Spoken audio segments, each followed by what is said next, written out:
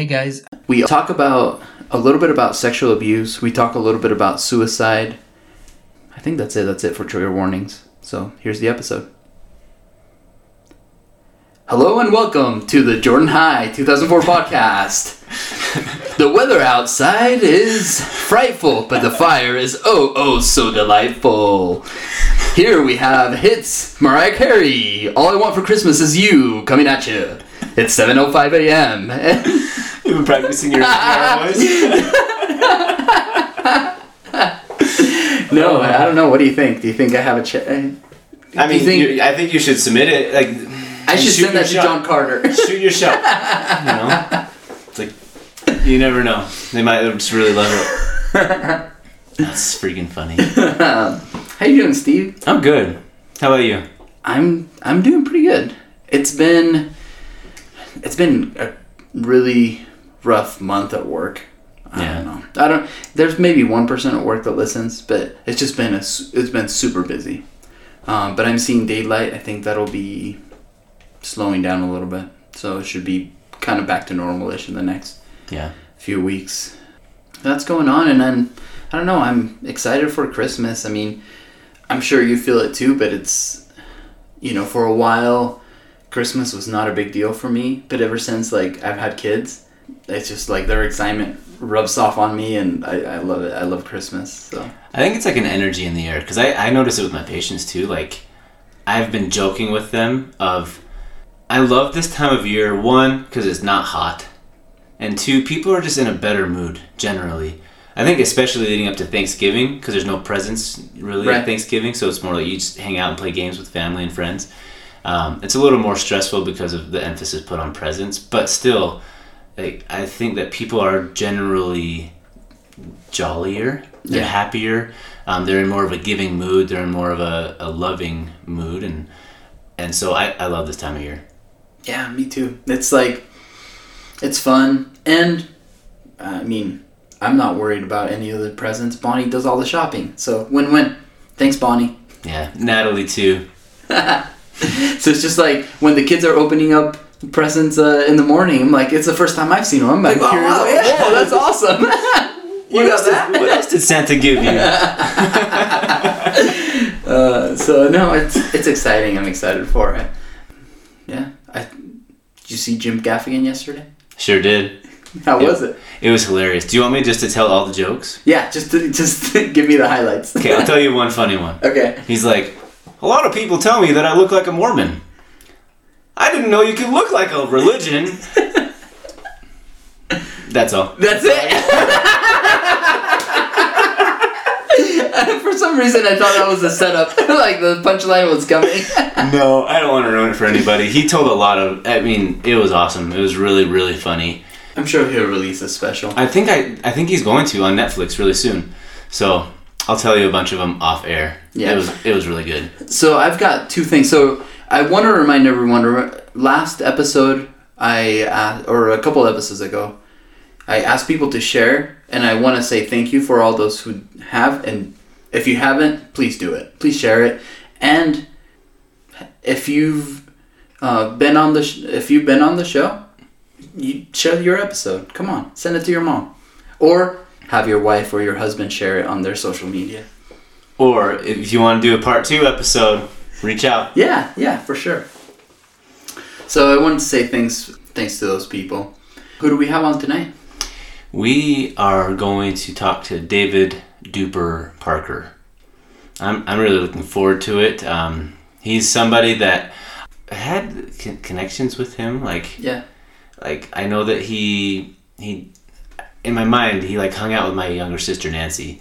Did he date Nancy? I don't think so. Oh, okay. I don't think so. They were friends. I think they had a similar friend group, and so I've had little connections here and there with him over the years. I haven't seen him for a long time, but always a nice guy, and I'm looking forward to it. He's actually going to be here in person with us, so I'm looking forward to that. That's fun. Yeah, anyone that wants to come over for your episode, come on over. Come on over, baby. Christina Aguilera. Oh, yeah? I thought you just made that up. I wish. I can't. All right, well, here's our episode with David. David, welcome to the show in person. Hello, live in person from your device. It's so much better to like look into somebody's eyes than to like try to look at the laptop camera. I wish you would stop looking so deeply. It's making me look. I can't help it. You never get used to it. It just makes you feel good and kind of uncomfortable. But Just be staring at you the whole time then. yes. Awkwardly stare at each other. Go. Best podcast episode. 30 minutes of silence. This is a great intro. No words, all feelings. People feel that. People connect to that. So they'll know. Yeah, I like it. But I'm happy you made the trek all the way to my house. All the way, we're here. But so we're happy to have you. And so tell us a little bit, like what made you send us an email saying like, hey, I want to be on. So, kind of a short bit of it. We kind of talked about it before, but I decided at some point about 1.5 years, 2 years ago, I wasn't on any social media, and I really rarely did anything anyway. But I had a friend who texted me just saying, hey, you listen to this podcast? And I'm like, I'm very technology resistant, so I just barely had a smartphone. I'm like, I don't even know how to listen to a podcast. So he sent it to me. And then he had recently got called out. And so I was thinking, all right, he's going to do it. He's going to call me out. And in my personality style, I was like, all right, well, I'm not going to do it. And I don't care. Like, I'll tell people no. But I thought, all right, for the sake of my job and advocating for some things, especially I listened to the first few episodes and more that came on, I was like yelling at my phone almost like, But, so I was like, I'm going to take control of this and I'm going to reach out. 6 months later, we're in the basement. Yeah, we've been slow. Like it's been a slow turn of episodes lately, but I need that, so it's I appreciate it. Like, yeah, it gave you a lot of time to really think about what you want to say. Yeah, So, so there we go. There we go. We reached out. All right, so catch us up a little bit. What have you been up to since high school? What's your life been looking like? Do you guys want to go fast, like from then to now, or yeah, sure. Yeah, however you want us to share it. Well, now I have to think about it. We might have to edit this part out, guys. I wasn't as much as I was prepared. I didn't have the... All right, so since high school, we'll just kind of go from the high school point where we graduated, and I instantly went to Slick. Didn't quite know what I was doing, but back in those days, you had to stay on your parents' insurance, and I ended up... I've had a condition my whole life that's not a huge deal, but I've had a heart condition, and so I needed to stay on my parents' insurance, and... long story short of it, right after, about a year after graduation, I needed to have surgery, which was a very dramatic thing for me, but I ended up not having surgery. And so, like, I was on my parents' insurance, this whole deal, but I just was going to Slick. I've always valued education, so I wanted to go, but really my motivation then was insurance. Took quite a while to get there, failed quite a bit of classes. And so did you end up taking like a bunch of bowling and like... I did take bowling, actually. I needed that peak. I needed that elective. The funny thing is I hate bowling. Like, I'm sorry. It's almost like, I don't know. Bowling is rough for me because a lot of my friends loved bowling and I'm not good at bowling. They're like, if you play, you'll be better. And I'm like, but I don't have fun when I play because you guys are better than me. And like, I don't play enough to be good and I don't want to be good enough to play. So that was my experience with Halo. Yeah, exactly. Halo and Call of Duty is I won't play because I'm like, this isn't fun. Like, if you played more, you'd be better. But I'm like, I took a lot of math because I failed a lot of math. And that's a hook. We'll talk about that later. But eventually I took a little break off and went down to whatever Dixie State's name is now. Thinking I was going to grow and be a new person. I think it's like Utah Tech or something. Utah Tech. Ended up not being a different person. Just hung out I should have went a different way. Way too hot. I hated it. And I lived there for almost a full year. And I was like, so then I went back to Slick and started doing some radio stuff, actually. I decided I wanted to be in radio and sports broadcasting and stuff like that. So I took some radio classes. Had a lot of fun. Met someone. Didn't end up doing anything in radio, which I think you had talked about at one point wanting to get into radio. I would have loved to have worked with John Carter so, at the Arrow. So I was trying to do that same thing, more like sports broadcasting, and like had interviews to, met Emma Harrington in one job interview. But Nice. yeah, changed because of circumstances and didn't want to work anytime, any day for the small chance to make it, especially with where my life was headed at that point. So ended up getting married and then took a little bit of break. So like I didn't want to work in radio because I couldn't support a family or a wife or anything like that at the point. So worked at a warehouse, loved my job for a while, had a little bit of a rough time in a call center, but knew I wanted to get more education, but I didn't know in what. And so she went and got her bachelor's degree, and I hung out. I knew I was going to get a bachelor's in something just because I've always been driven to do that, but figuring out what. And then the fates came in, and she took a psychology class at the U, and I've always been interested in like personality and stuff like that. I used to want to teach a lot for summers off, but my personality, very introverted, I couldn't handle eyes on me all day. Like it would stress me out. So we ended up taking a personality test, the Myers-Briggs, and she took it in class just for fun. Like, well, for her assignment, I guess. But brought it home and said, hey, I learned this in class. Why don't you do it for fun? And so I had been interested in teaching, but knew I couldn't do that. I've always been interested in psychology and helping people. And so I took the quiz, the test. It's like the full-on like thing. And got a personality that was an INFJ, which is the counseling or advocate type, and had careers that were available. And one of them was counselor. And, I knew I didn't want to be a therapist. I knew I didn't want to be a teacher. So it was like that aha moment of this is what I should do. So right when she graduated, I went back to school at Utah State. Got 2 degrees through Utah State. Never lived in Logan. Fun story there. But yeah, then graduated. Were you commuting to school? No. So I did my undergrad for my bachelor's. I was working in Salt Lake, and so they had a really good online program. Online programs were cool. Before online schooling was cool, they had a good one. So I did my undergrad there while I was working. So working full-time, going to school full-time. So I just went through the Salt Lake campus. And then the school counseling program up there is actually never taught in Logan. It's either virtual, depending on the year that you start. It's either virtual or in Kaysville. So I'd only commute once a week. They were long days, like 3:30 to 10:30 or whatever. But so I just had to drive up to Kaysville. So nice. Drive to Lagoon once a week and wish I was on that rides. I managed to avoid Logan. I did, and I actually I go for, graduations and for testing and stuff that I had to do, but I love Logan now. I was always like weirded out by small towns, so I went down to, St. George, but it's so beautiful up there. I actually wish I would have went in the first place, but, it's life. So, yeah. And where are you at now? You said you're a school counselor, but what school? Yeah. So I am at a brand new middle school. This is our 3rd year. This is my 3rd year as a counselor. So, again, you can talk about that in a minute. But it's called Mountain Creek Middle School, brand new middle school in Jordan School District. So it's up in Daybreak, South Jordan. So, David, tell us a little bit about how you saw yourself, who you were in high school. Okay. Like, I was always at school, I was always there. But I like to, and this is the poetic thing that I've been doing over 6 months. I now believe that I was kind of tragically uninvolved. Like, I was there, but I was never at anything. Like, I went to school, I learned, I was just a huge observer, which to a degree is, I still am, which is kind of why, another reason why I reached out to kind of like, I guess, stretch a little bit. Yeah. Kind of do things, especially in my personality, controlling when you do things. So I'm thinking I'm going to get called out, and then I'm going to feel guilty not doing it. And then, so I was there, but observant.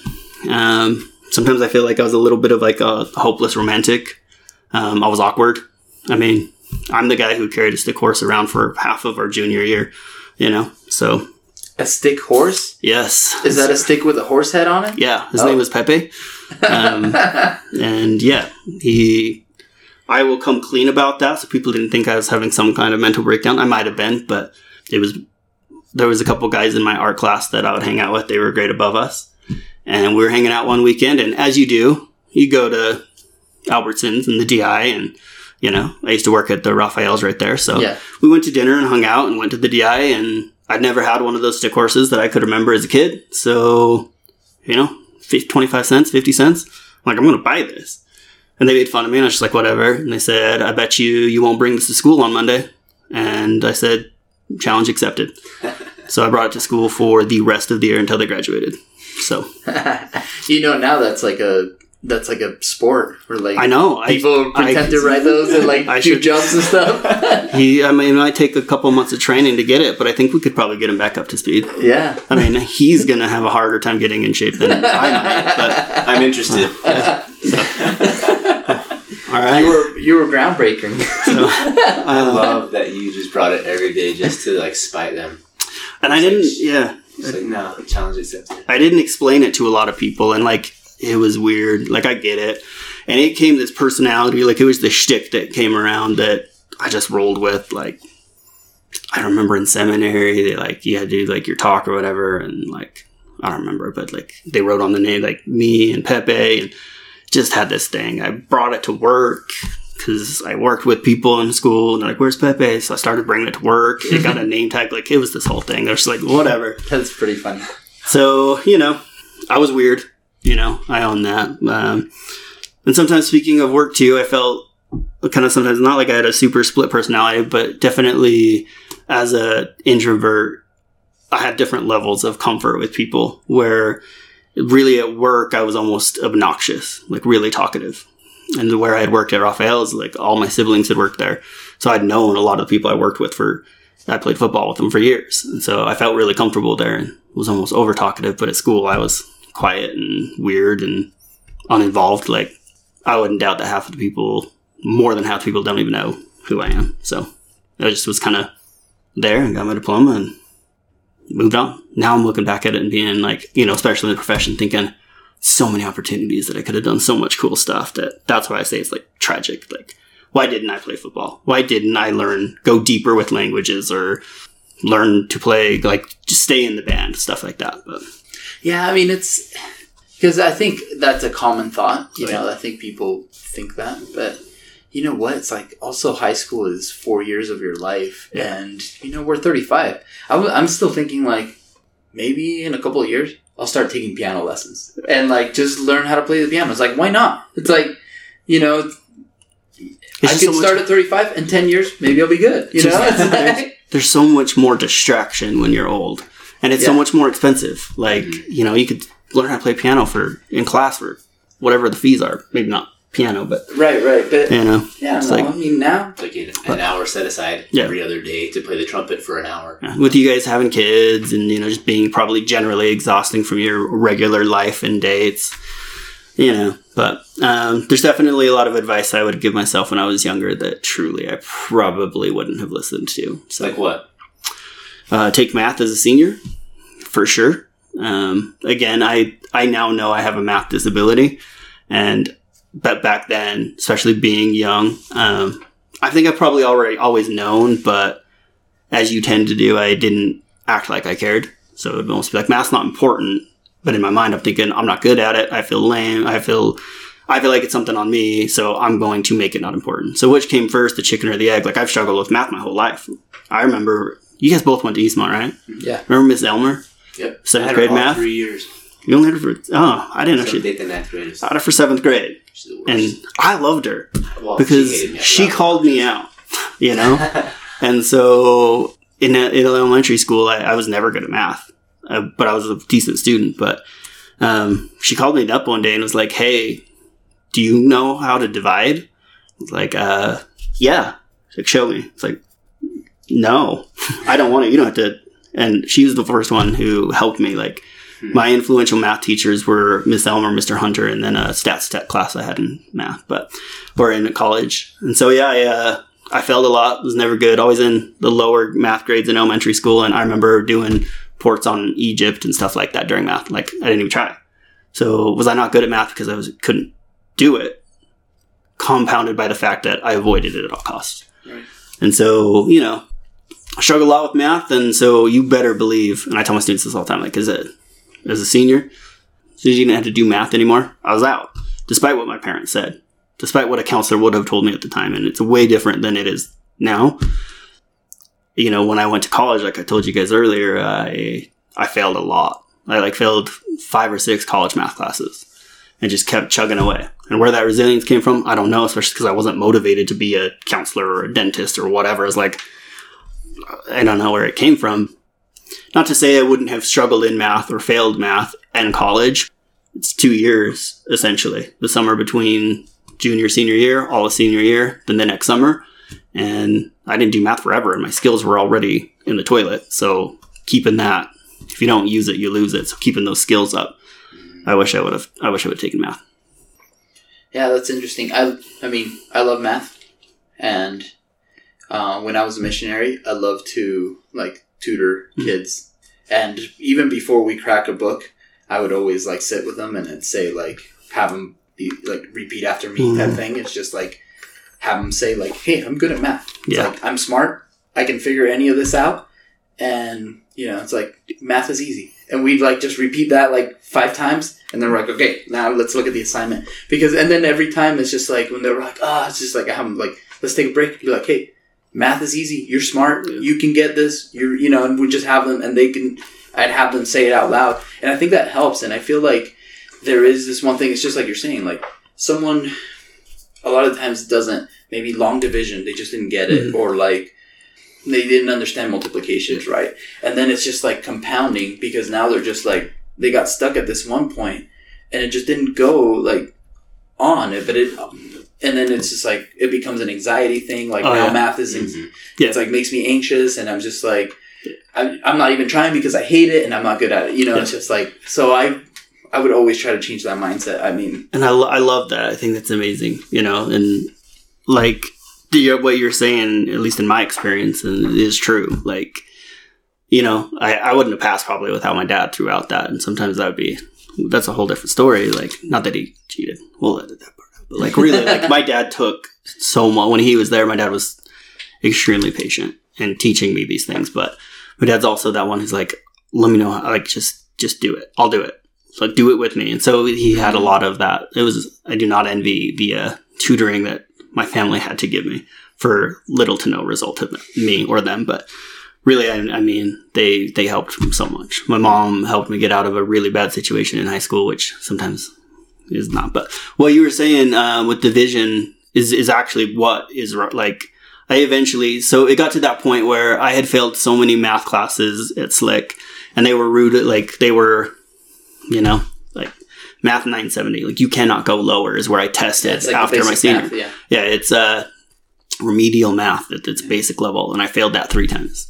And I finally, I think I passed it I failed it 3 times. And then I passed it and moved on to 990. And then I failed that twice. And I passed that and then moved on to 1010. And then, again, me not learning lessons. In order to get your diploma from Slick, you need to take stats. But you could take stats 1040 or 1030. And the counselor there at Slick actually told me, like, take 1040. And I was like, no, I'm going to take 1030. Like, that's future me's problem. And then it got to that point where I started to do my undergrad. I actually started, because of my grades, I started Utah State on academic probation. They pretty much told me, hey, you have a semester to prove us that your GPA isn't what it is. And then I totally went the other way and became obsessed. And so took everything I had, and it got to that point where I needed to take stats for my degree, and had avoided it so long, and it had been so many years because I take 1030. So I'm like, can I just take 1040? And they're like, no, because the 5 window is passed. I'm like, well, I know where I'm going to place. And it got to that point where I really was kind of stuck with my back against the wall, to where I'm either going to have to take, you know, 970 or 990 at best, 1010, 1040. I had about 2 years of math, because I had about 3 classes, 4 semesters or whatever of math that I would have to take just to move on in my degree. Yeah. So I finally went to, and I'm learning about the brain and psychology and stuff like that. And the more I read about learning disabilities and stuff, the more I was like, it's not because I was dumb. And that's what a disability truly is. It's like, you can't do this. And so I went and talked to them. I was like, hey, I would really like to, I finally went to the Disability Resource Center and got tested. And I'll tell you, this testing is intense. It took it took several months. And then for one 8-hour day, I went to Utah State and did every single test that I could, because you needed to do that to be a school counselor. You need a master's degree now. right? And so I went up, and they were super awesome and helped me with the plan for me to be able to move on. I had to take stats 1040, and then I had to take the psychological stats that I needed for my degree. I got my bachelor's in psychology, the minor sociology. And so I met that requirement and was able to move on. And that was that stats 1040 class. So I had enough plan, and they did so much psychological testing. It was intense to prove that, hey, you can't do this. Not that you're not willing to do that. And as I think I was 27, 28 maybe, I tested into a 7th grade math level, and my breakdown was anything like division, and then exponents, and decimals, anything harder than. But then the stats, I understood it. The more I got in with math, the better I did. It was that basic 3rd grade to 7th grade math that I couldn't do, and I ended up actually really loving stats, but. That's the sports brain, right? I'm like, I understand stats. So, to recap, you saw yourself kind of like a weirdo, I'm going to want to say? Like a weird kid? No, I wouldn't say that. I thought I had it all figured out. I was just like, this isn't important. I don't even know. Like, I didn't feel like I was weird. I was awkward. I still am awkward. Okay, so I'm socially awkward a little bit. I was extremely introverted and didn't know what that meant. More like kind of like a quiet observer. Yeah. Yeah, right. You said you were there, that you were present, but you were not super involved. Yeah. But and it makes sense that you would want to go into psychology or as a counselor, because you look and you watch and you observe and you absorb that information without getting any of that attention. Yeah. Attention. We had a 10-minute conversation to warm me up, right? Like, I have performance anxiety for sure, where if I know I'm on, it makes me nervous. So that's why when you guys were recording, whenever you started recording. But like, yeah, I wouldn't say I was weirdo. Like, I had a lot of friends. I had really good relationships that lasted to today. Like, okay. I was just there, but I wasn't ever at anything. So like floating through? I don't know. I guess. Yeah. Like, I wasn't super motivated. Like, I avoided a lot of things, which drives me nuts to this point. Like, I don't want to learn how to play the band. I don't want to be in band. So, like, I remember I wanted to play football, and being the youngest of 7, like, my parents had to at least pay for half of it. So I mowed lawns for the summer and all that stuff. And, like, we're talking 6th, 7th grade to play, like, the Pee-wee football. And I just, I ended up saving the money, at least a bunch of it. And then I got an immediate reward of buying a Darth Maul cardboard cutout from episode 1. So I blew half of my money, and then I never played football. So 100% worth it, though. Well, someone... So, that immediate reward now where I was just I don't know, yeah. Maybe you made the right choice. Maybe. Not to say I would be in the NFL now, because, like, unfortunately, I probably haven't actually grown up since about 8th or 9th grade. Right. But, it just... I don't want to say I was weird. I don't want to say I was quiet. And then... It's like, I like that you said maybe awkward, and I think a lot of people are. It's like, you're just... in that age, you're trying to figure yourself out. Yeah. And there are some people that seem like they had themselves figured out, and there's people where it's like, I don't know, and I don't want to look stupid for sure. And you don't put yourself out there, and it's just... I feel like everybody's still trying to figure out who they are, and a lot of the times it's like, it's a little two-dimensional. Mm-hmm. Like, you're like, oh, what's my shtick type thing? It's just like, and you and I talked about it, it's just like, for me personally, it's like, I would try to be a clown and entertain whoever I was with, because I felt like, oh, I have to be the entertaining, funny guy. But it's, that's not really who I am. So it's one of those things, like, I think everybody at that point is trying to figure out who they are, trying to test out different personality traits to see what fits in a way. And I'd almost be willing to bet this is the question that stumps most people. Like, this is probably the one people think about the most. Because, like, I know who I am, but you're like, back then, it was so long ago, and I didn't know what other people thought, and, like, I just think that's where it was. Like, I didn't not care about anybody's opinion, but I also didn't. Yeah. And I was just there doing my thing. I just wish my thing was more involved. Like, I think I went to maybe one school dance. So you guys are doing these episodes, and I was just like, I went to maybe one football game. So I was like, I was there. When I say I was there, I was at high school, but I was at nothing else. And So it was like, you know, and I still am awkward, and I'll own that, you know. So it was like, I don't know. But how have you changed? So you're saying you're still awkward, but what's David like today that's different from teenager? I'm more aware of some of why I am the way that I am, you know, when it came to learning disability and what I now know to be a form of abuse that I probably I ignored for a long time. And that's where I start to get, you know, this podcast is definitely not something I ever talk about. You hear people talking about that, but, you know, some stuff that happened to me when I was a kid of the sexual nature where, you know, it was like, as I learned throughout school, I was like, it was super weird because I was thinking, like, why didn't I turn out different ways? So I've become a lot more aware of who I am and why certain things may have led me to where I was. Like the math disability, like I'm so strong on that and like I'm proud of myself. And that I think is probably what changes. Like back then I was so disengaged, unmotivated that how I've changed is that I'm a lot more aware of who I am and how I got here and what my motivations are for the most part. And I'm a little bit more true to that. I would say that's how I changed, but... You getting this changes, or how are you figuring out about yourself? That, I mean, I wouldn't say I figured out by myself, definitely, but like, as I would learn, I would listen to my subconscious, be like, well, that happened to me, and I'm not an alcoholic, like, why? And then finally, like, listen to that voice of like, that happened to you, and that's messed up. But being okay with that, or just learning, like, you know what, there's a lot of strengths in our weaknesses, and growing from some of our disabilities from failing, you know?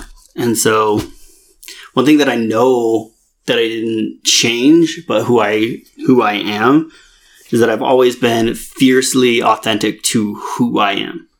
And that's how it was back when I was, you know, in high school and everything like that. Like I was who I was and I didn't particularly care, not in that, oh, it's so cool not to care, but you know, the times where I wasn't authentic to myself and tried to be something that someone else wanted is some of my biggest regrets throughout life. And so, you know, I've always been really fiercely authentic to who I am, but never my abilities. You've survived some abuse, right?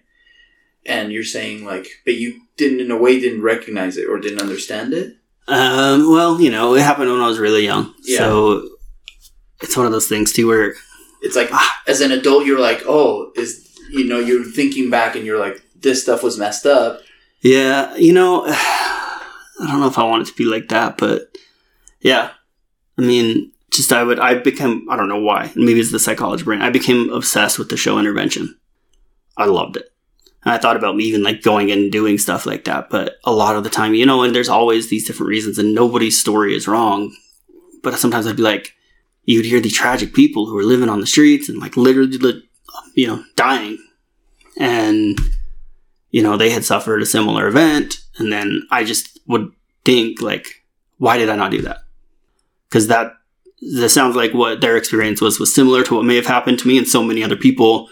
And something you keep saying that a recurring theme is that you ask why. And I think that that's really important. And almost it's really standing out to me. It's just like, you'll be like, why am I not getting this math? And why this, why that? Like, why did I not end up like this person who had very similar experiences to me?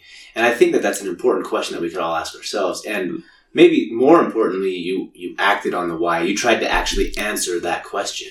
And so taking that next step of, I'm going to go get tested. Like, I'm going to go see if there's something that's actually stopping me from making those connections to that math, or figuring out the brain and figuring out, okay, my past experiences have led me to this point. People with similar experiences, they go down this road, and figuring out how is that different from person to person. And so I just really, I don't know, that's been standing out to me that you've said that multiple times, like why? And it seems like you have done a lot of your own due diligence to find out why to whatever those questions are. And sometimes like I don't know why, and I'm okay with that. You know, and I think that's sometimes where I can get down the rabbit hole, but like I finally just listened to something that I had known but didn't, you know. And like I remember, you know, I grew up Mormon, my family is Mormon, things like that, and I remember I remember being baptized and them interviewing that and me being like, well, I gotta lie, right? Because I'm not that. Or especially when you're being a deacon, you're like, well, I've had these experiences that made me feel dirty, but it wasn't my fault. And I never blamed myself or even some of the other people, but like, that's where I was fiercely independent, like where I was loyal to myself. I'm like, this isn't making me feel right. And I have some questions about whatever this may be. And so at a pretty young age, I was like, I don't know if this is right for me. So I left the church when I was pretty young, and then went back and left, or whatever. Like, I don't know where I stand, but it's one of those things where I'm like, I didn't tell the bishop that. I don't know if I ever told the bishop. Like, I've told my wife, and I remember it was about 10 years ago that I had that moment of truth where I mean, it was awkward, I'm sure, for a lot of my family, but I called people at 1 a.m. and just like, I need to tell the people closest to me. And I started with some of my closest friends and then like called everybody. So it was something that I know I kept a lot and didn't talk to a lot of people. So it goes back to like you're being fiercely authentic to yourself. Like, I need to do this, and so you just did it. Yeah. And in a way, it's like it's not something you have to carry anymore. Definitely by calling your family or your close friends and telling them about it. It kind of lets it go from inside of your heart, like that weight that you're carrying of like, it's like, because honestly, it's like, who cares about lying to the bishop or whatever? But, it's still you're in a relationship of authority and you're like, I don't know, it does feel weird, right? Yeah. And it's just like, especially in our Mormon culture. So, I mean, I can see how that can be really hard. And you're also saying, like, I didn't blame myself, but you easily could have. But a lot of people do. And a lot of people do feel like, it's like, oh, I've had this experience of I'm actually not pure, or I'm dirty, or I'm not worthy, right? But it's like... And even then, I thought that, but like, I didn't have the metacognition to realize what I was thinking about myself or whatever you want to... But, and I sometimes, too, is a little bit more of that kind of a gray thinker, but also pretty black or white when it comes to like what I do. When I was 16 and, I was like, all right, I can do these interviews, and, went back to church a little bit, and I hated blessing the sacrament because I didn't know if it were... Am I condemning all these people that are taking the sacrament? Well, it's mostly just like, all right, these people are here for good reasons, and I'm here for whatever reason that it may be. We won't get into that, but I hated blessing the sacrament because I felt like I was tainting it for them. So, yeah. I definitely, when we were listening to this podcast, like, I will be honest, and you guys can show this. You don't take pictures of it, but like, I had notes, and this is not on there at all. So yeah, sorry. I had known that like we were, could get into it because there was so much of the amazing things throughout these last episodes where I'm like, you know what, like, I can be bold, I can be vulnerable, I can talk to people like that, and like you had said, talking about it, letting it go is like, and I never go a lot. This is the most I probably talked about it in a long time. Because even though my family's not like, tell me who. Like some of them, like I went into more with some of the friends and stuff like that. But like a lot of time too, I won't say what, who, when, or why. But it's a scary thing. And I mean, and you said you don't have kids, right? I do not have kids. But it's just like, once you have kids, it's like, and for me, and I don't know what your experience is like. When I was a little boy, somebody touched my penis. And I went and told my parents, like, right away. And I had to change schools and stuff. And I don't know. It's not like I don't feel traumatized by it. But at the same time, I'm like, I'm somewhere between hypervigilant and, like, obsessed about it. Like, protecting my kids. And it's... at some point you realize you can't. Yeah. Because I can't be there 24/7 around my children. And, I can do some things to try to protect them. It's just like Bonnie and I are like, our family doesn't do sleepovers. Our kids will never do sleepovers. Like, I don't let the kids, like, if the kids are by themselves, like, playing in the basement, it's like, I'll just poke my head in every 20 minutes. I just, like, I can't not do it. I have to do it, and it's like, just little things like that. But even then, those little things are huge. A lot of the stuff, something might still happen, and when it happens like that, fast. and it's something still happens, and then it's just. But what I take away from that too is like what you suffered is essentially is sexual abuse, and there's the different levels, and we won't get into that. But the fact that you told, and the fact that hopefully you tell your kids the boundaries, well, it's the same and what to do if it had happened. My parents were always like, "Hey, tell us if someone," and I do that same thing with my kids. It's just like, and it's not just once or twice. I mean, every few months I go and it's like, "Hey, it's like." Your private parts are private, and like they're not for if anyone asks you to show them. If anyone, even if it's other kids, it's like it's not okay. Or if, and even if it's like if someone's asking you to keep a secret from mom and dad, that's one thing you have to tell. You have to come and tell mom and dad, and we're never going to be mad. And just stuff like that. And well, I love that. I think it's a parenting that's huge. And I'm like I didn't say earlier, and I never I don't know if I felt that weight, and it's like I did not tell my parents because they aren't good parents. And when it really comes down to it, what I've realized a lot is that the reason why was because I had the support of my family when I was young. We had that Mormon culture. You don't ask, you don't tell. Where I love my dad, and my dad traveled and worked a lot. But I remember that was it 6th or 7th grade when we had our maturation program or whatever. I don't. They didn't sign the permission slip. No, we went, but we were late because he like my dad. I don't want to say. Earlier I said when he's there, and my dad isn't exactly what you call. I mean, I don't know. It was just a weird experience, but I think he just flew in late or something like that because he was gone. Yeah. He's been everywhere, and so I think we just pulled up where it was like 10 minutes before they were in. He's like, "Well, do you have any questions?" We're like, "We're not going to go. And do you have any questions?" And I was like, "Yeah, as a whatever age kid you are who does not want to go to this meeting and learn about sex and, stuff like that, like, no." And then we went to Big B's and got a shake. So it's like... Yeah, and I've shared... During Sway's episode, we were talking about, kind of, parent sex talk, and I had, 0 sex talk. But I, could have used one, and, because I even remember that class, in middle school, we were just... giggling every time someone said pubic area, we're but so I didn't feel like it set in, and it wasn't it was still not what I needed. Yeah. And I to this day, and Bonnie makes fun of me or thinks it's the stupid that I'm really weird by doing this. But when one of her cousins or the younger cousins or something is about to get married, I will always go up to them and be like, "Hey, you want to talk about sex?" And I'm not talking about do you want to have a for real talk about sex? And I remember her cousin Matt. He doesn't listen, but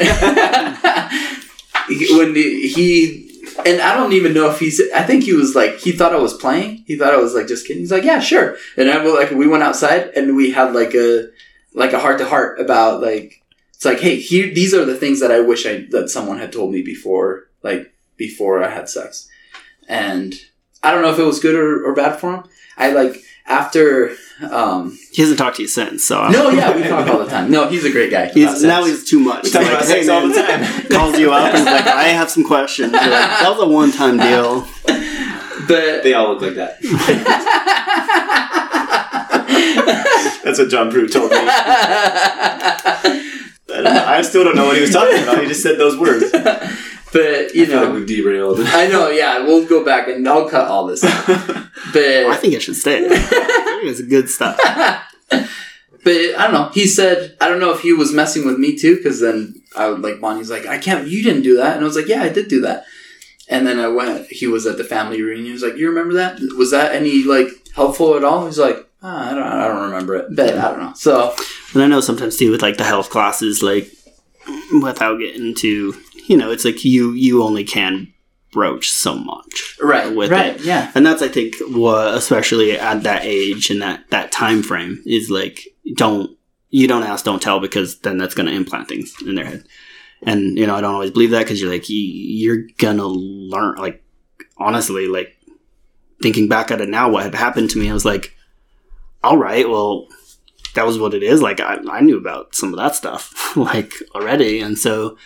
but that kind of thing too, where it's like you just don't talk about it, because if you do, then you're going to start doing it. And that's stupid. It's like if you don't have like a good conversation, kids are just going to get it from whatever TV show or look up some porn or whatever, and it's just like going to be like so far away from reality. And what's so scary now is we were on that cusp of that being new technology. It's like you're going to learn it through your friends or through, and kids these days, it is ridiculously accessible. Like, they all have computers in their phone, in their pocket on their phone. Yeah. And literally they're going to talk. And I get it. Like, I want to be respectful to what's taught and, have that kind of a little bit coexistent to family nature. But like, 8th grade is too late.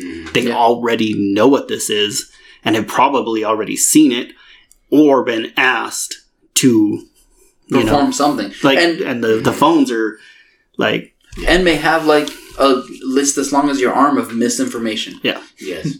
So it's like we still learned it all, whether for good or for bad, because it's like it would have been. But let's get back on track. Can we say penis, or would that be edited out? I just want to know. You can say whatever you want. You can say the F word. I don't want to do that. Anyway, sorry, Steve. I would like to know what.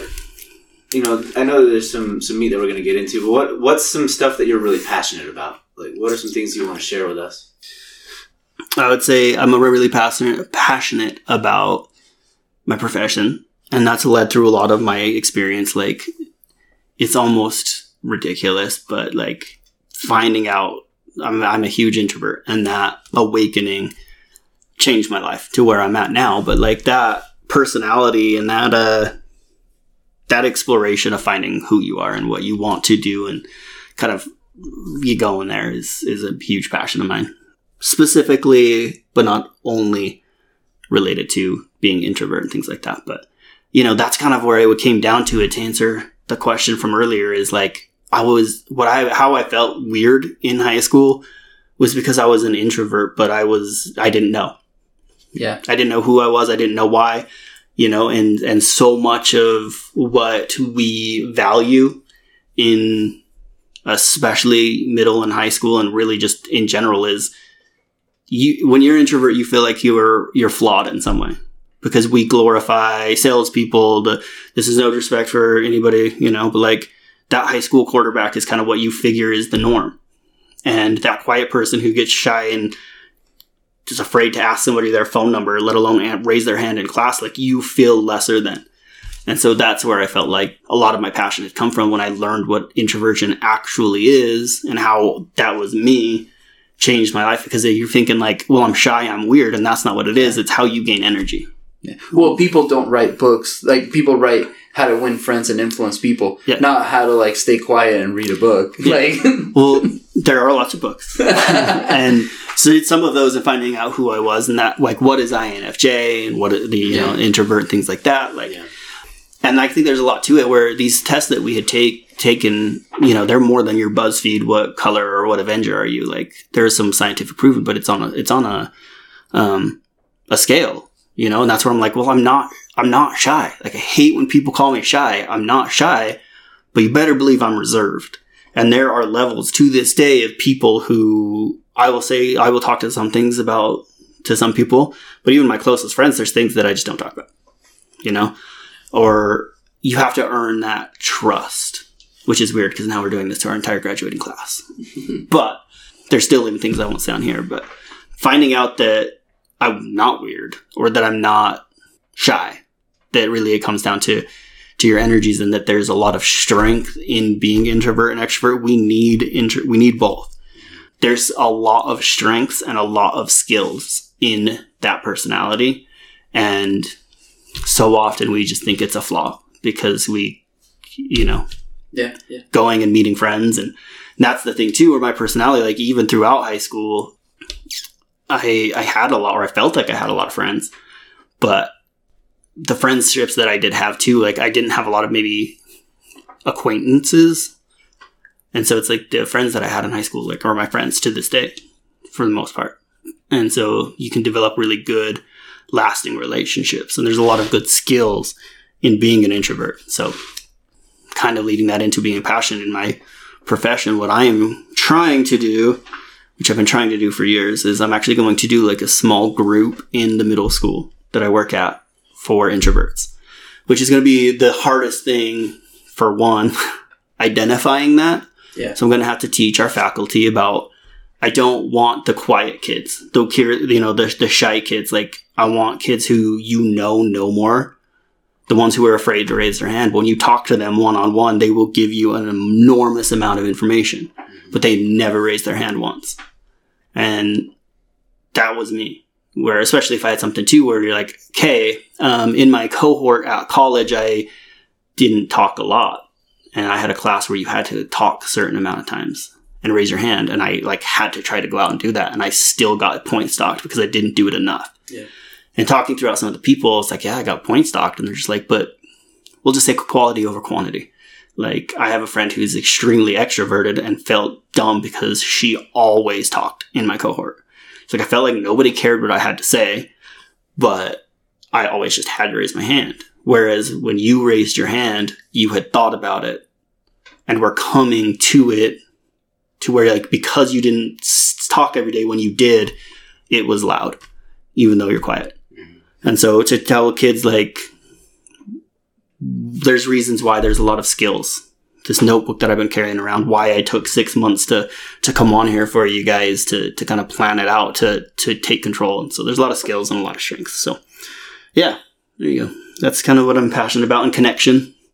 I think that is a root of a lot of things in education and with people is connection. And so how to play that. You also said, I think on the first email that you sent us, you were talking about how, like, you like to advocate for the trades. And yeah. You even heard Dusty's episode, and you were saying, like, oh, that kind of, like, hit hard when you guys were talking about, like, school always pushing college, and, like, never the trades. Right. So, yeah, that is true, and that exploration. But so school counselors have changed a ton since when we were in high school. Honestly, it's changed a lot in the last 10 years. For one, I'll give you a little trade secret. It's not a big secret. Guidance counselor is like a swear word in the profession, right? Because it seemed like when we were in high school, I honestly don't think I talked to my school counselor. I knew who he was, but I didn't talk to him maybe more than once or twice. I think you had to, like, talk to them once, and then that was it. That was maybe, like, the minimum requirement. Yeah. But I know I talked to my elementary or my middle school in 8th grade. There's no way they had elementary back then. But, yeah. It was a lot more of the vocational, a lot more of that guidance, right? And so you used to not have to get a, master's degree. Now you have to, because we are, we deal a lot more with the mental health. Mm-hmm. And so that guidance part kind of just shows that we're talking only about trades and things like that. And so that's one of those things where it gets bitter, where you're like, oh, you go see your guidance counselor. And you're like, so to advocate for what counselors actually do in the schools. And I do remember it was Dustin, right? Yeah. He was talking about, he wished that his counselor had told him more about the trades. And I was like, we do. I'm like almost yelling at my phone sometimes. I know you guys talked about another thing, and it came up quite a bit where, at least for me, I can only speak for what I do, but I'm very passionate about education and really just that authentic growth. But what college is and what counselors do, and trade schools are college. You go to be an electrician, you go to be a truck driver, you go to be a cosmetologist, you need to be certified. Mm-hmm. And that certification is college. It just tends to be what college actually, by the state of Utah, it was Herbert defined it. So where I had the goal for it is college is 1, 2, 4 or more. And so people saying, I'm not going to go to college because I'm not going to go to the University of Utah to get a bachelor's degree because I want to be a truck driver or an electrician. It's like that training that you go through is college. It's usually about a year or two, right? Yeah. And so, whether you go and I agree, like, you got to go do to where your passions are, finding your authentic self and doing whatever you need to do. Okay, so then tell us, a school counselor job has changed over the last year. So how would you define your job today? As I would define it as the Swiss Army knife of the school. We're one of the only people in the building who have the whole student in mind, the biggest majority of where we would spend our time is mental health, right? As well as college and career exploration and, current scheduling and things like that, to where, teachers, and I love teachers. Like, honestly, I wanted to be a teacher. I'm not a teacher for a reason. And so I don't, the respect for teachers is amazing. But usually they're worried about their content, right? And there's like, the history teachers care the most about history. Science, that's their job. That's their livelihood. Yeah. Our PE teachers, our art teachers care more about art, understanding, it's like, I know there's always that debate of, should we even offer band classes?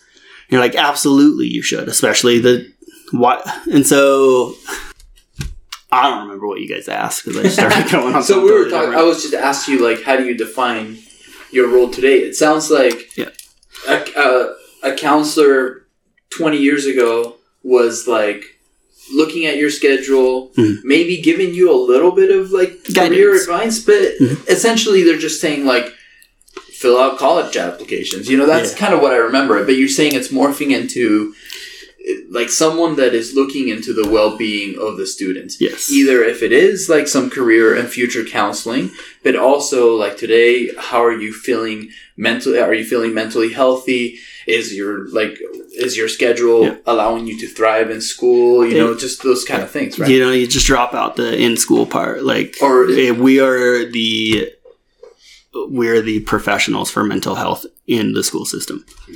And so not even about your future planning. It's talking about suicide, talking about our mental health. That's my job. And giving lessons in classrooms and going and talking in a day-to-day basis. I could never tell you what I might see. And so that's why I think I wanted to advocate to be like, the counselors we know are so different. We're there to be looking out for students and wherever they're at. And a lot of times that comes to mental health and suicide ideation and all the, gamut of problems that exist these days that we maybe didn't have or did, but yeah. So the mental health aspect of it is a lot more of what drives our profession. But then also, we also do the career exploration, things like that. So I know in our discussion before we started recording, you were talking about just being a support for the student, regardless of what they bring to you. You brought it up how whatever you want to make them feel comfortable and feel supported, regardless of what their stance is or where they're at or what direction they're going necessarily. You just wanted them to feel supported. Yeah. So we're just an advocate for whatever they need. I think a lot of the issues that kids have today are not unique to this day. I think a lot of them are, like the social media stuff and the phones and all that is totally different than when we are. But I think the teenage angst, the uncertainty of themselves, the exploration, I don't know that it's a lot more prevalent now than it was before. I think that the media has changed how it presents itself. I agree. And that's kind of where I was talking, where I feel like how I have changed is like knowing who I am. As a counselor you've been a counselor for what, like you said, 4 years, 3 years? 3 years. So 3 years, you've seen lots of kids come through, right? And come and talk to you. And you remember how you were as a kid. If you were your own counselor if David today could counsel 16-year-old David, what would you counsel him to do? Take math, and let it go. And, know that you're going to be okay. And life sucks sometimes. There's a lot of intense, in the 40 or how many ever people you guys have talked, there's been so many things that people are going through. And kind of like you had said, Steve, you're not unfortunate. Like, no one has got your experience. And so we are all individually unique people, but it's almost been done before too. And I think that's where, like, for me, it's like I'm the only person who feels that way. So when I found out about being an introverted and knowing that I'm 30% of the population, you're just like, wow. And I don't feel like it's a great answer, but just to like let it go and know that there are people for you. I love it. And the thing is there's people there for you, but they can't read your minds. And that's part of what, like with technology, a blessing, and what we do is we're there for crisis response too. We're there for mental health. So a lot of the time too, we'll notice patterns and, you know, from what you write in a homework assignment to your friends noticing, you know, a lot of the warning signs of depression, suicide, things like that, or suicide ideation, where it comes out a lot. And people will say, like, do you really think in class they are going to come out and tell you that they're feeling suicidal? And the answer is actually yes. We have had people do that. But anytime we talk about topics that deep in the classroom or in like an assembly type setting, we're all there. Like if I go to teach about how to register for next year, it'll just be me. But we have several counselors in there to look for signs where people might be triggered about, or, you know, teachers might notice a drawing or a writing in the arts or anything like that that might be warning signs of ideation. Or a friend, we teach what to look for, and so friends will notice and come to me. And that's what my job really is to be there for whatever they're going through and having awkward conversations. And not that they're awkward, but, you know, a kid likes to. And that's where I'm at too, where I try to be present. Like you guys were saying, like maybe your counselor you see once, but I try to meet with my kids at least once a year on their birthday and let them know who we are. I couldn't even tell you who my elementary or my middle school counselor was. I try not to be that. So if there could have been a lot of things I was going through that if I had known someone was receptive to hearing it or that there were help out there, I might have done it. I might have been talking before 2021, you know?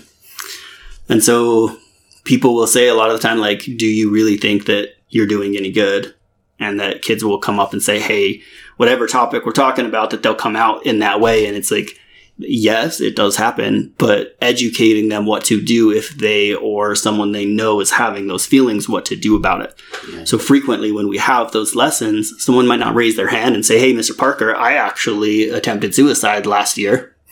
But they may say, hey, my friend, you know, has been saying some of these things that you talked about, or I was really triggered by your lesson, or, you know, when the counselors came in, I've had that experience in my life, whether it be themselves, their family, friends, things like that. So even if it's not in that immediate moment, knowing what to do and when to do it and who to talk to.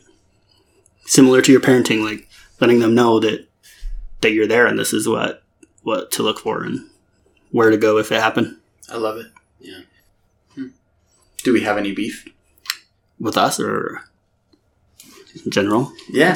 With us, or do you have beef with someone else? Or my beef is with Chad Hillier. He was the friend who texted me out and said, hey man, have you listened to this? And so I immediately thought, and he's my brother. He's one of my longest best friends ever, but it's more of the joking beef. It's like, he has gotten called out. He's gotten called out, and he messaged me a little bit, but then he's like, I guess I even said like, hey, when you want to come on? And I don't. So, he's like kind of like ghosted it. A little bit of my beef is with him because he got called out by, I think it was Christine in the early episodes. Yeah. And then right around that time, because again, I was a few months behind because I didn't know that you guys existed.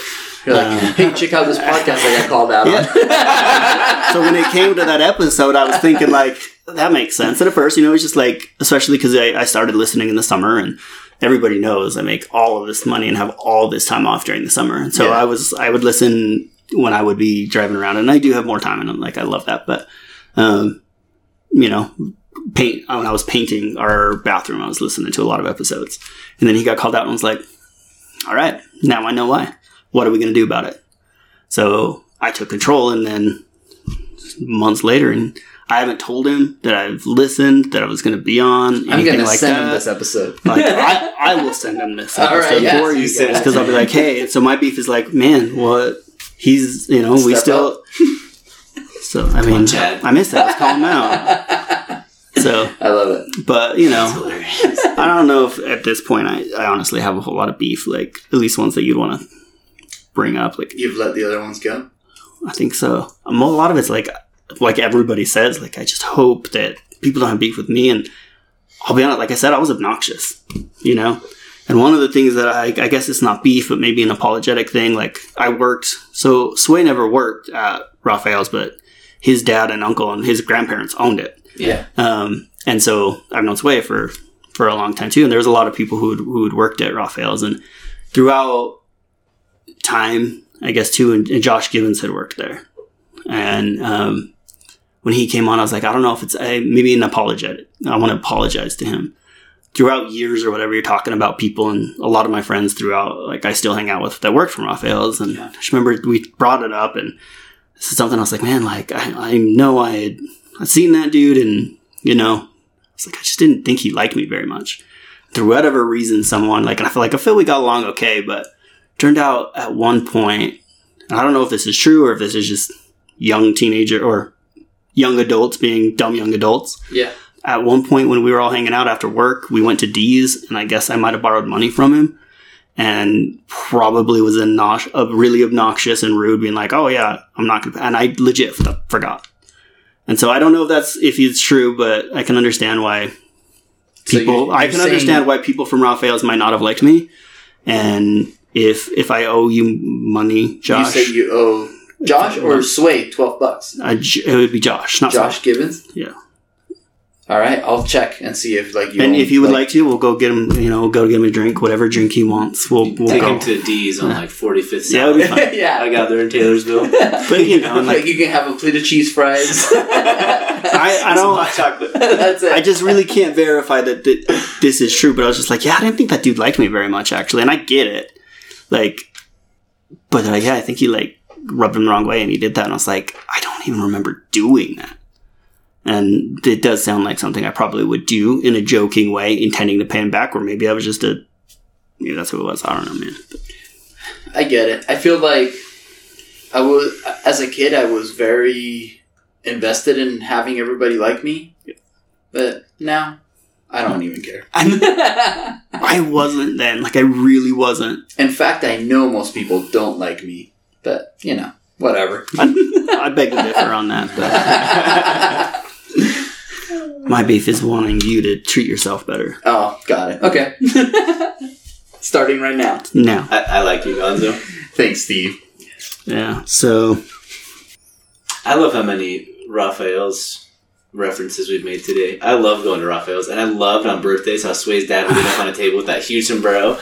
And sing a non-actual, I don't think it is actually Spanish version of Happy Birthday that... But everybody felt so special. Yeah. I mean, I loved that job too. It was a really influential part of who I was. And, you know, I understand I say, like, I'd feel obnoxious or something. Like I said, my siblings had all worked there. So I was maybe more entitled where, like, there was no question where my first job was going to be. Mm. And I might not have deserved that. And I might have thought I was more untouchable or whatever. And it helped me feel more comfortable to where I might have joked around with people. But I have that sense of humor too where sometimes people think, like I said, people don't know how to read me a lot. And sometimes more dry. But, like, usually I'm kidding. Like, if I'm not kidding, you know it. And so a lot more fun at heart and playful than people think I am based off of probably the way I look at my general demeanor. Is like, I'll make a joke and never mention that it was a joke. And so people are thinking, like, wow, that guy was a butthead. And I was just like, that was a funny joke, right? Do you think it's because you got, like, this big, huge grizzly beard, though? I don't know. Probably. But it was like that back then, too. Like, a lot of it might have been, like, it being in my own thoughts a lot. Or, like, being so observant and not knowing it that a lot of things might have passed me by. I definitely know nowadays people will judge that, like Phil. But pretty nice guy. Pretty fun-loving guy. You know, tried to be. Nice. But do you have anything else you want to talk about or anything before we take off? I do. First of all, I've always wondered. Oh, I also need to clarify for you. Okay, I think it was when we listened to Debbie's episode, I liked the way that it went. But financial literacy is a thing. One of you were saying, hey, I wish they taught us more about. Yeah, I said that. It's like, hey, there needs to be more like basic finance classes. It is. And someone said, oh, I probably wouldn't have taken it. It's a graduation requirement, so you have to. You have to take an adulting financial literacy class. So at least in Jordan School District, that was another thing. I'm like, you do. Okay? The record has been set straight. Good job. Usually take it in junior. Thanks for letting us know so we don't spread misinformation. Yeah. So it's there. It's actually kind of funny you mentioned your wife too, and like I thought about that too. Just like how, especially with us, like our lives have been awkwardly intertwined a lot. where even though I've literally physically seen you in how many ever years, like, yeah. I went to a Mandy Moore concert with your sister. Your sister comes up a lot because of one of my friends who worked Raphael's with me. Really good friends with her. So Love Mandy Moore. I do too. And that's me being, this is like no joke, where like me being fiercely authentic. And I've struggled with a lot of things too, right? Like I've had depression and I've had a lot of downtimes. And with my wife too, it's always related on my ability. Not me having struggles with my wife, but like she's known me as this different person where sometimes I perceive to be really confident where I'm not. And I know who I am and I'm unapologetic about that. Like I love Mandy Moore. I love Taylor Swift and Kelly Clarkson. I don't care if you make fun of me. You know, I love professional wrestling and I know I won't fight you on it, but I'll pretend fight you on it. Right? Pressure. That was really good. But like it's planned. I get it. It's planned. And like that's what when it comes to professional wrestling, it's like, oh, I hate that it's fake. It's like those dudes could really choreograph fight. athletes. Like, and I'm like, you know what? Name them. What's your favorite movie? And I go, oh, what's your favorite Marvel? That's fake. That is faker than professional wrestling.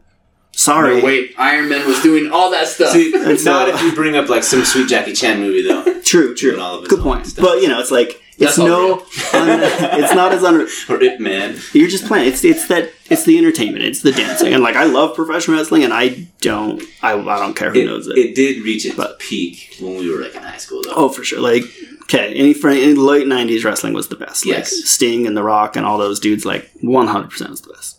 Stone Cold Steve Austin. Yeah. So, I know people hate it, and I don't care.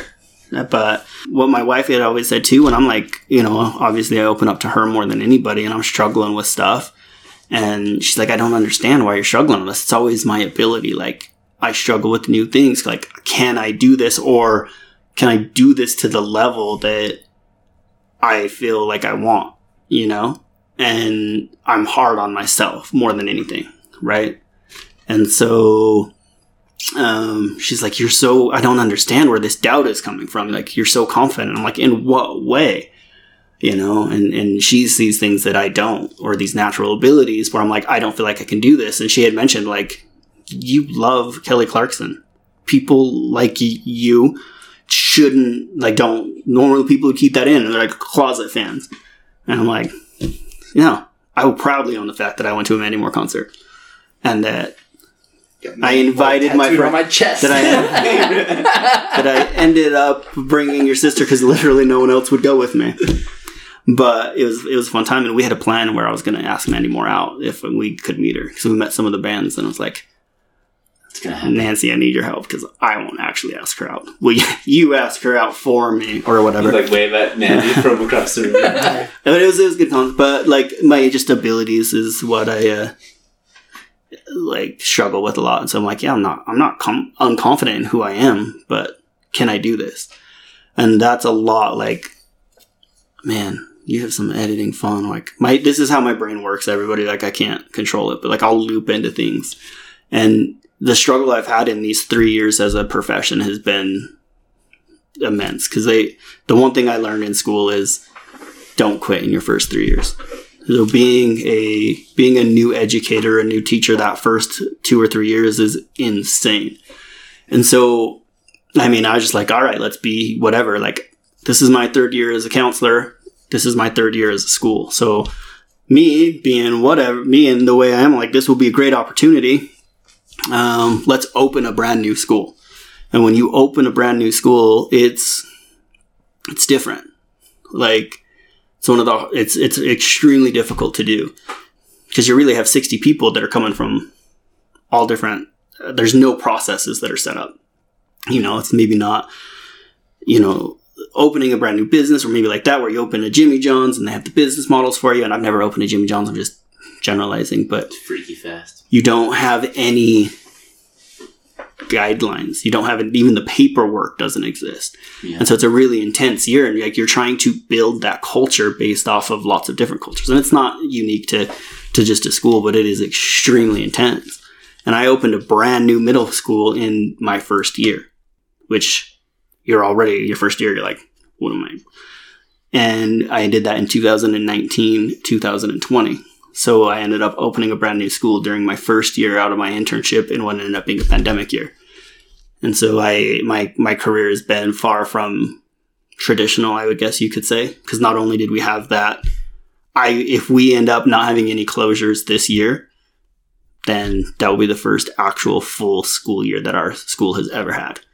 And so not only that, and me, I'm that perfectionist. Easy, like I will drive myself insane if I ever write a book, because the way my brain works, like it's hard to just sit down and do things and let the process naturally happen. Like I'm no joking. Like I have notes that I have taken that I've narrowed down to these pages that we've talked about to make sure I talk about what I intended to, and so much other stuff.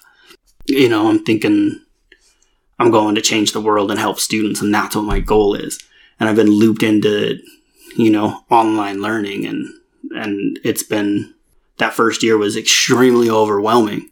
And then that second year was extremely frustrating. There was a lot of, like, the online schooling, I think we can see for the most part, people just struggled. Yeah. And, it's you know, easy. it was frustrating for me because people would, for whatever reason, and everybody has all, you know, but people would come and go from online learning all of the time. So it was extremely frustrating. I think for some subjects it works really well, but it doesn't work for every subject. Yeah. And it depends on the student too. Like, you know, I was so motivated. Like I was doing this because I needed to when I did my undergrad, because I needed to still work. And, you know, but it's almost animal nature to avoid uncomfortable things. Mm-hmm. And so, like, if you could play Xbox and be at home, why would you not? And those face-to-face interactions, that connection that you have through there is so much different than on the screen, which is why I wanted to be here today rather than talking to you guys from that. It's like, it's not as effective. You don't have that emotional connection as much. And there's been a lot of good and a lot of benefits that come out of it. But especially last year, my school has always had to be more reactive than proactive for everything.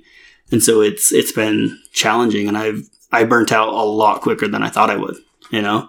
And that's something too, where you get that question a lot where, like, how are the kids doing this year? And it's like, kids are resilient. Kids are incredibly resilient without even knowing it.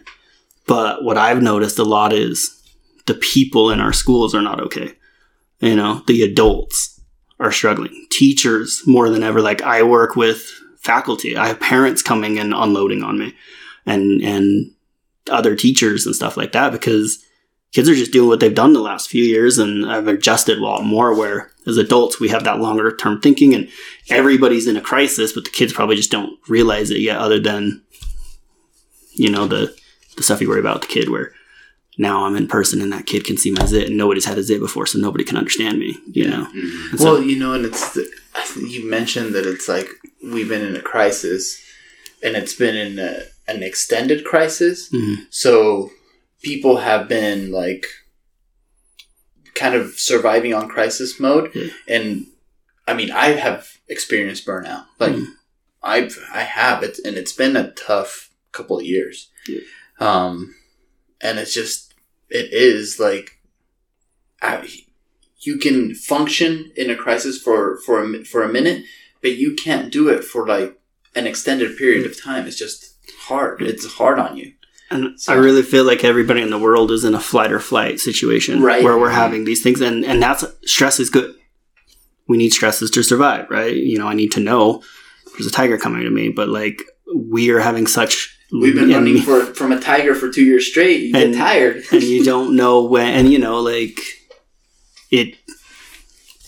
like, it's been way too long. And that's what I'm saying. Like, with kids, like, yeah, they're stressed out too. And they have this whole unique part of these gaps or these issues. I'm not saying kids are not okay, but, you know, hopefully we can take care of them when they're there. But a lot of the time I have been shocked at how many, like, people are burnt out. Like, you hear it in the news or in conversations, like, people in education and in healthcare are, like, running on fumes. Mm-hmm. And we can't do anything about it. We can't hire teachers. We've hired, and luckily we haven't had a whole lot of turnover, but we can't hire substitute teachers. So every single day, almost pretty much every day this school year, our teachers have had to sell their preps to cover other classes because we can't get substitute teachers to come in. we don't have enough people to be bus drivers, and so, or to be lunch staff, you know? And so I see that a lot too in the medical field, where you're like, after so long, you know, we can't work 60 hours a week or whatever it is anymore. I think when there's not an end in sight, I think that's the hard thing. Is I think when the vaccine first came out, it's like, man, cases are going down, everything's great, and then all of a sudden it's like, oh, cases are going up like crazy over the summer, more and more, and it's like there's no obvious light at the end of the tunnel. So you reach that burnout because you're like, how long can I keep doing exactly this? And so we're all in this fight or flight, and kids are just like, okay, but we're all like, I don't know how much more I can do. And that's kind of sometimes what worries me, where we don't know. And I think kind of to a point, and I won't get into that part of it, but especially at first when this was going down, you know, I'm FaceTiming my friend group and saying, like, when we're old, talking to our grandkids, because we're in this weird situation of our age to have lived through what is arguably the two biggest events in, we'll say maybe American history, but like, for sure over the last 100 years, right? To have gone through and remember 9/11 and the pandemic. There's not, like, our age group of I don't know what I'm trying to say, but, you know, to have that memory where you're like, all right, we're talking to your grandkids and saying, hey, let's, you know, Grandpa, what was 9/11 like? Or what was the pandemic like? Like, which one will be the bigger event?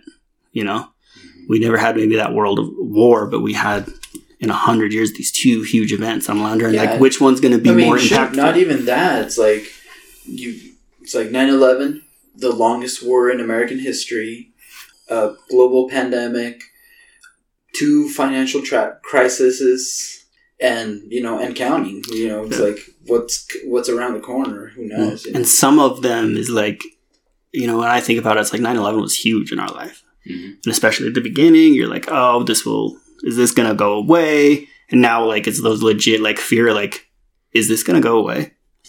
And so I feel like I would say it's been more impactful on the majority of people's day-to-day lives, right? Where you're like, hopefully it'll be how many ever years, but we won't know until then. Looking back on things, you can say, hey, this, you know, I say this all of the time, like, what ends well, or all that ends well. How does that phrase go? All's well that ends well. Thank you. All's well that ends well, but it sure sucks getting there sometime. Yeah. So, like, when we're actually at the other end of this, if we ever get at the end of this, knock on wood.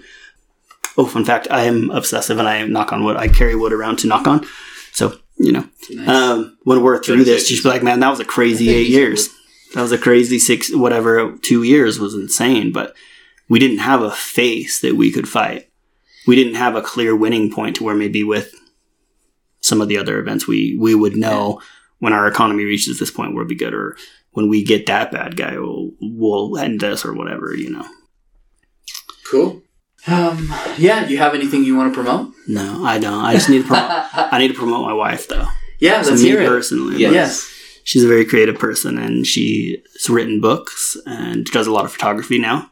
Oh, cool. She likes these senior pictures, so she's what I would promote. She's what I would promote anyway. She's an extrovert, so she helps me read out. So this is me maybe introducing. But all right, we'll promote her business. She's got to share your episode. Yeah. The sad thing is, she will. I won't. Like, I don't know. If my family is listening to this, it's because she told me, not because I did. Bless her heart. Yeah. I appreciate you. I think you're right. Like, well, tell us about her. Does she have like a business business name? How do we find her stuff? She had like a pen name, which is fun, but it's Kate Halson, and so I'll spell it out for you guys and like whatever. Send me an email with all this stuff so I can like link to like a website or something where she has the books. She mostly will do things through like Instagram. If you follow her Instagram, she has one for each of them. So okay, you know, cool. Thumbtack, stuff like that. But I love it. Yeah. Okay, we'll make sure the word gets out. Yeah. Well, thank you so much. Thanks for coming over. Yeah. Super good to see People should actually come to person. I agree. If you feel, and that, you know, if you feel safe, you feel healthy, and I'm all about that, where it's like, I truly was like, hey, I don't even know. When we first, I've been planning this since July. I'm like, I'm going to go in if we can. But, I love it. I'm happy you came. Me too. I think in person is awesome because I don't know. I feel like it just gets to be a more real conversation. And you're here, and I'm going to give you a big hug when we're done, if you let me. Me too. I mean, that's in the general. It's more my personality than somebody. But like, I'm trying to stay safe. But I'll allow it. Okay, cool. I've hand sanitizer, so we'll be good. Well, thank you for taking the time and just being open and sharing with us. I've really enjoyed the conversation a lot. Yeah. Is there anything else you guys have? I think we did it. Yeah. Sweet. Thanks, David. You're welcome. I really need to use your bathroom. All right, yeah. All right, good night. I gotta put that on. That's staying. At the very end. Like, we're all done. Now let's do this too. I really need to use the bathroom. Steve, Gonzo, you just talked to me. What are your thoughts? Oh yeah, we'll keep that as the outro. I'm just kidding. Don't do it because I can't take that from whichever one. No, that's good. I like it. What are your thoughts? I thought it was great. I love that he's a middle school counselor, and I think that it's just cool because he seems like he just really cares. Like, I think the most important thing that came through is he wants to be an advocate for the kids. Like, whatever they come to him with, he just wants them to feel loved and supported. It feels like he takes his job really seriously. Yeah. Like that, being a counselor and helping the kids is super important to him. And he joked, I guess I'll say joked, like, about, like, changing the world. But it just made me think of, like, that starfish analogy of, like, the man walking on the beach with the little kid. Remember that? Tell me. This man's, like, the little kid's walking on the beach and, like, picking up the starfish and throwing them back into the ocean. And this old man's like, kid, what are you doing? He's like, I'm saving all the starfish. He's like, you can't save all the starfish. They're going to die. And then he picks one up, looks right at the old man, throws it in the ocean and says, save that one. And I was thinking the whole time when he was talking about that, like, that's what he's doing. He's like, I'm here, I'm talking to the kids, I want to be a resource for them if it is future planning, or if it is like, hey, I have kids that are coming out to me and they don't feel safe doing it at home, or I have kids that talk to me about suicide. I have kids that talk to me about their plan for suicide, or they have tried to commit suicide in the past. And he doesn't care where they're at. He's not trying to push an agenda. He wants them to be alive and to be healthy. Yeah, he wants them to be safe. Yes. So he wants the kids to be educated and to have a good future, and he wants them to be safe. And it's like, that's what I would hope any school counselor would feel, I would want that for my kids. Yeah, I would want them to feel like they have that love and support. And it's too bad that there are so many kids that feel like they can't get that at home. And I think he really kind of opened my eyes to that. Like, my kids are little and we take care of them. And yeah. Another thing that I got out of him was like how knowing yourself or learning about yourself can be like shape you and shape your future. He's talking about some of the things that have been big in his life was learning that he was an introvert and learning how he functions, how his brain functions, learning through his disabilities, like, and that has making him feel at peace. Like, there's nothing. It's like, yeah, there's understanding himself is like, I'm not. Because that's what he's saying. It's like, maybe I was weird, but it's like, I wasn't weird. I was just a different kind of person, and that's not necessarily weird. I was an introvert. I was, trying to find my identity. And I thought that stuck with me when he was talking about that. It was great. And I love that he came over. We talked a whole bunch before we started recording. We talked a whole bunch after. he gave us these sweet presents. Yeah, he gave us some Airheads, and he made us some mix CDs, like straight out of like 2003. Like, dude, it's awesome. It's like the JHS podcast nostalgia CD songs from 2001 to 2004. Yeah, I'm gonna take a picture of these and like post them on our Instagram. Like, it was awesome. He gave this to us, and it was just like, this is so freaking cool that we have this. And like you said, it was great to see him in person. The last thought that I had, kind of going off of your idea of just learning more about himself, when he first brought up like math, I thought that's really interesting. Like, okay, and then he started telling a story about math. I'm like, okay, he's telling the story about math, but really, like, that's a super important story in the development of his identity. Yeah. I mean, just this is a thing that, you know, when you're going through school, you have to learn. You have to start. Like, here's your basics, and you got to go through all these things. And he talked about how it just didn't click with him, and I think that can affect a person where it's like, am I dumb? Why can't I do this? But then, like we talked about, falling farther and farther behind, it's just huge that he recognized something. And then he talked about how like there is strength in weakness, and the whole idea of learning himself, going through and finding out that there is a problem, so then he can address it the appropriate way. And look where he is now. Like, he was able to make it through those classes. He was able to make it through and get his bachelor's and his master's, and now he's a counselor in a school helping kids in all different aspects of their life. And so I think it was awesome. Like, I'm really glad he came on and shared his story. Me too. Great episode. Yeah. If you'd like to be on, just send us an email. jordanhigh2004podcast@gmail.com. We are happy to hear from anybody. If you like the podcast, send in a voice memo. Tell us what you like about it. Share the episodes with your friends. Apple review. Yeah, Apple review. So, this is another episode of the Jordan High 2004 podcast. Thanks for listening. Bye. Bye. Okay, go. Santa, tell me if you're really there. Don't